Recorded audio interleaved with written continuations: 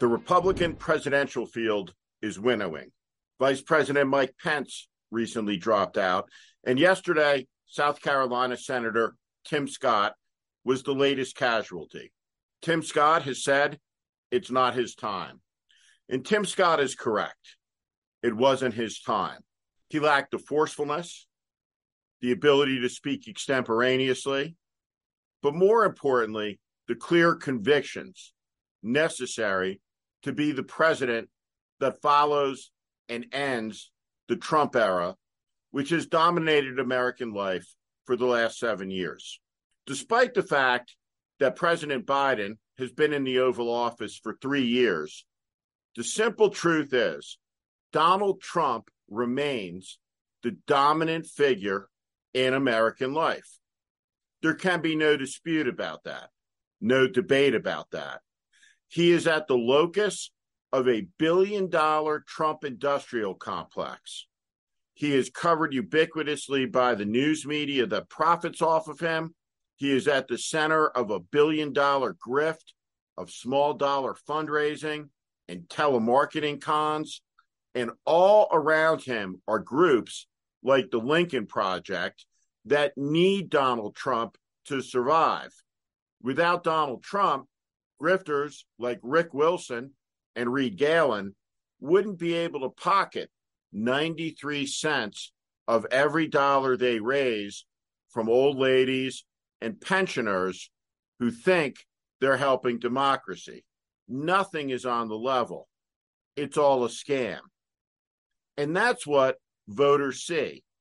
It's why they have no trust, no faith, no belief in so many important institutions. Over and over again, they've been lied to and let down. The Republican Party has turned hostile to the precepts of American democracy. And you can see this on the debate stage with all of the candidates that are remaining. Let's go through them. But first, let's talk about the main difference between them, because there is a profound one. Every single candidate who was on a Republican debate stage this year is deeply flawed.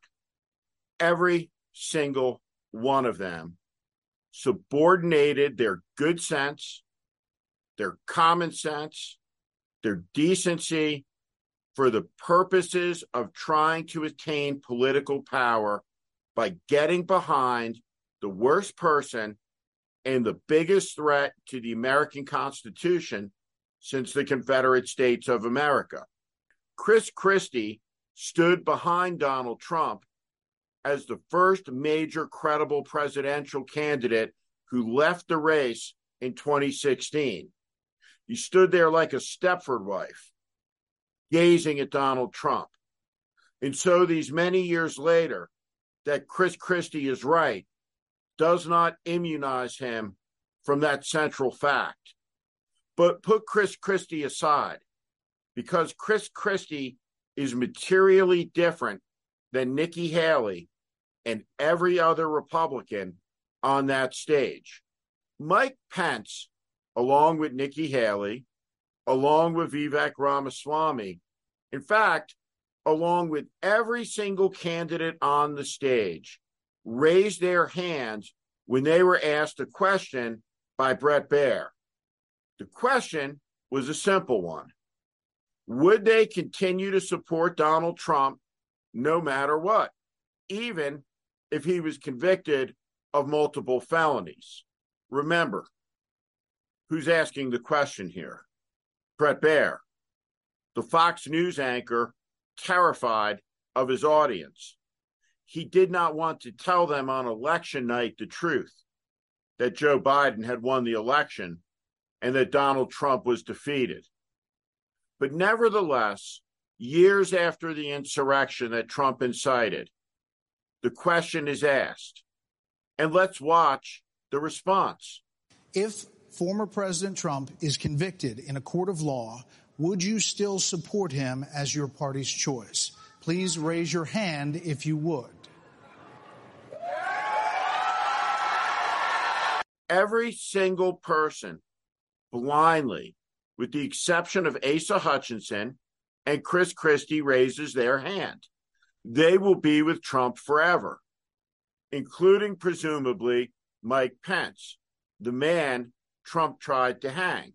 The biggest difference between Nikki Haley and Chris Christie in this moment is the most obvious one. Chris Christie is broken free from Donald Trump. The bonds of attachment are gone, but Donald Trump still owns Nikki Haley. She hasn't repudiated that. Her hand remains in the air.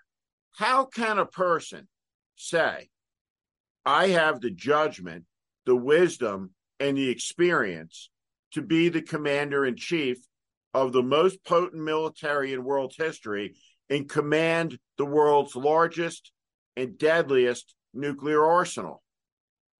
But I'm still for Donald Trump, a man who invoked the rhetoric and language of Hitler and Mussolini this weekend. He called his political opponents vermin. He's dehumanizing his fellow American citizens. He has plans to build massive concentration camps, deportation camps, where millions and millions and millions of people will be arrested off of the streets and herded into them. Does that sound like America to you? Are you concerned at all that Donald Trump is talking about locking up his political opponents, imprisoning them? Because Mike Pence, he doesn't seem to be concerned. Mike Pence hasn't put his hand down yet either. And of course, neither has the demagogic Vivek Ramaswamy, paper thin, ignorant, dangerous, utterly fraudulent. Each of these candidates is auditioning for a role in the next Trump show, which will be the last show in America.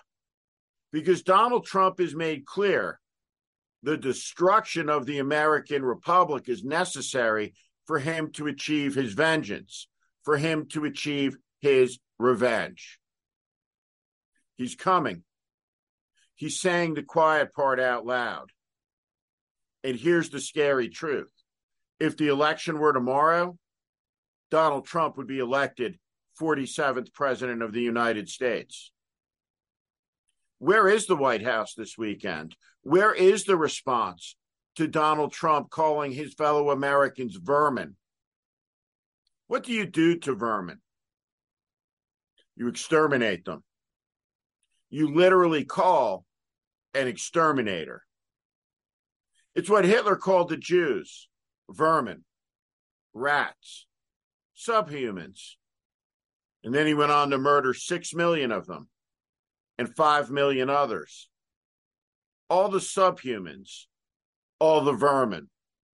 This language is a moral outrage in the United States in the 21st century.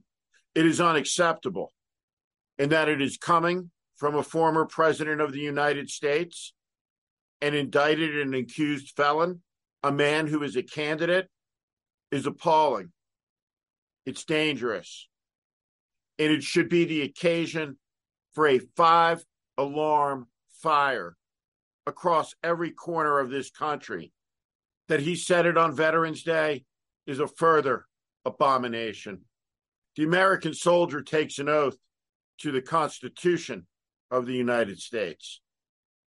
1 million Americans, from the Greens at Lexington and Concord, at the first instance of revolution, from Gettysburg to Normandy to San Juan Hill to the Argonne to Pork Chop Hill and to Pleiku to Fallujah and Baghdad. 1 million Americans through the generations have given what Lincoln called the last full measure of devotion to an idea and to an ideal that Donald Trump is trying to burn down. You have a responsibility to stop it. You are an American citizen, and thus you have an obligation to participate and to stop it.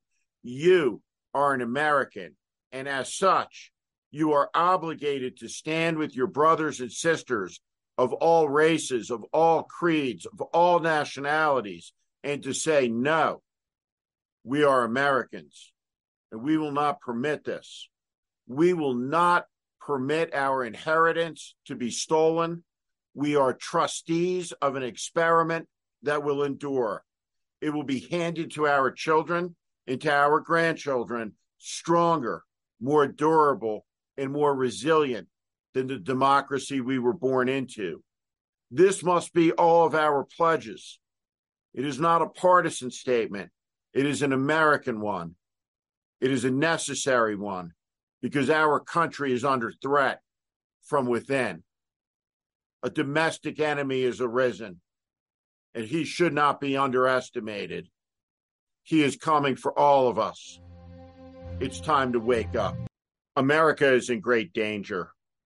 We are in a grave crisis. Heed these words from Donald Trump. They should be taken literally and seriously. It is urgent to understand them and appreciate their context. These words are a matter of life and death in the third decade of the 21st century. Every young person in America must know what this is. What it is Hitlerism. What it is death. Warning that it's at the door and it's coming. Political violence, chaos in our cities, the American military being deployed against American civilians, a constitutional crisis that will tip America to the edge of civil war, if not beyond the edge.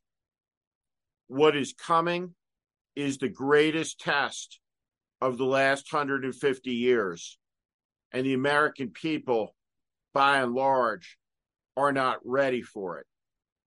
America's corrupted power class is not ready for it.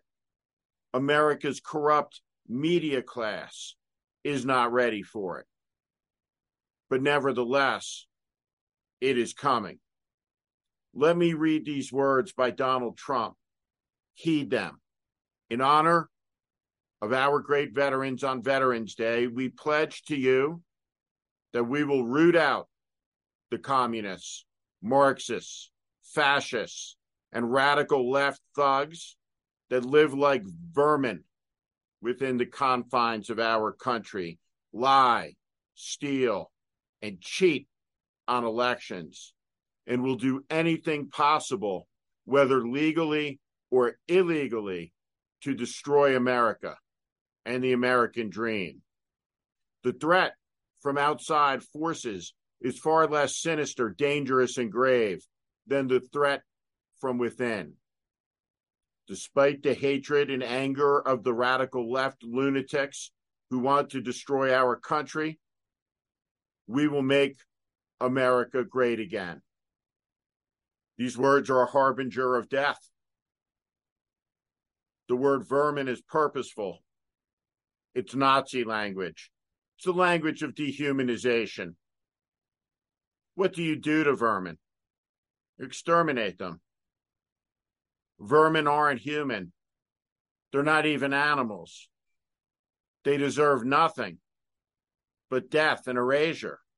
And that's what Donald Trump is saying about his political opponents. That's what Donald Trump is saying to the American people. He is promising to give them concentration camps and fill them with millions and millions of people of black and brown skin to deport them. Can you imagine? 1 million travesties like Elian Gonzalez playing out night after night, 24 hours a day, 7 days a week, 365 days a year, as the camps start to overflow, as the camps become humanitarian crises in and of themselves, as the camps become a national stain, a mark of dishonor and hypocrisy as the American Republican democracy melts away and the world weeps. It's all at hand now. Donald Trump is promising to imprison his political opponents. Donald Trump is promising revenge and vengeance on all who dared to oppose him. Donald Trump is promising to unleash a pre-vetted army of followers, of yes men and women, to storm into the American government and to remake it, to strip it bare, to end the rule of law, to remake America in the image of its new leader, Donald Trump, an American dictator, an authoritarian who will pull the United States from the most important security organization in world history, NATO, and will try to do deals with Russia and China to carve up the world. The only answer to this is better. We must get out of this place. And the only way to get out of it is to break free of it. Break free of the gravity of it, the hypocrisy of it, the meanness of it, the callousness of it all, and the utter fantastical, delusional detachment from reality that plays out moment to moment across the American media. The divisions in our society must be addressed, not fueled. 83-year-old Jim Clyburn of South Carolina said something that is being treated as a moral statement by a corrupt media, when in fact, it is as divisive a statement as has been said in 2023. It is worthy of this MAGA moment. What Representative Clyburn said was this: talking to a white voter in New Hampshire disrespects a black voter in South Carolina. This is deeply and profoundly wrong, as has been pointed out. But let me elaborate. If you go to the New Hampshire State Capitol, surrounding the rotunda on the bottom floor are cases of battle flags. Some of those cases haven't been opened since 1917. In one of those cases are the regimental battle colors of a New Hampshire regiment that followed into battle the men of the 54th Massachusetts at the Second Battle of Fort Wagner in South Carolina. The charge of the 54th Massachusetts into the Confederate guns on that day was a historic occasion. Its legacy belongs to all Americans. It should be known to all Americans, and it should be celebrated by all Americans. Frederick Douglass had two sons in the 54th Massachusetts. Its white officers who led the black men into battle were thrown into a mass grave with them, buried with them, as they died for their freedom in a desperate charge, in a desperate hour. The 54th Massachusetts was raised by the United States Army as the first black regiment that would fight for freedom. It would fight the Confederacy. They became legends. And behind them came the New Hampshire men who came to South Carolina to fight for the freedom of their fellow man. We are all connected as Americans to each other through the centuries. There is a great prophet of moral truth in our rancid age who left us only recently. And that, of course, is the great John Lewis. John Lewis crossed the Edmund Pettus Bridge, defenseless, and was nearly beaten to death. With each baton blow, John Lewis reinforced the dignity of the human being. He showed through his dignity and courage that black men and women were human beings and deserving of the protections afforded to all citizens by the United States Constitutions, because like all people, they're made in God's image. John Lewis said, no matter what boat our ancestors came in, we're all in the same boat now. Isn't that the truth? There are so many Democrats in Washington, D.C. that are enraged at the American voter for daring to assert they don't want the 82-year-old president to run for re-election. And they want to see generational change from men like 83-year-old Jim Clyburn. The evidence, the necessity of his retirement is clear by the obnoxiousness of statements that infer talking to one group of Americans disrespects another, as if talking to an Arab American, as Congressman Phillips pointed out in Michigan, disrespects a Jewish American in New York, or disrespects a Native American in Oklahoma. This is all nonsense, insanity, division, foisted, pushed on the American people in a cold civil war, ignited, kindled, and spread by our politicians and toxic media. Over and over and over again, the American people try to say something. They try to be heard. They try to be listened to. But it's impossible, isn't it? Because no one will listen. No one will hear. Instead, it's the most powerful people in the country who are perpetually cast as victims of the American people who are dissatisfied with their mighty achievements and ungrateful for the world we live in, with all of its bounties and all the blessings afforded to us by the achievements of this Congress. That is truly a delusion.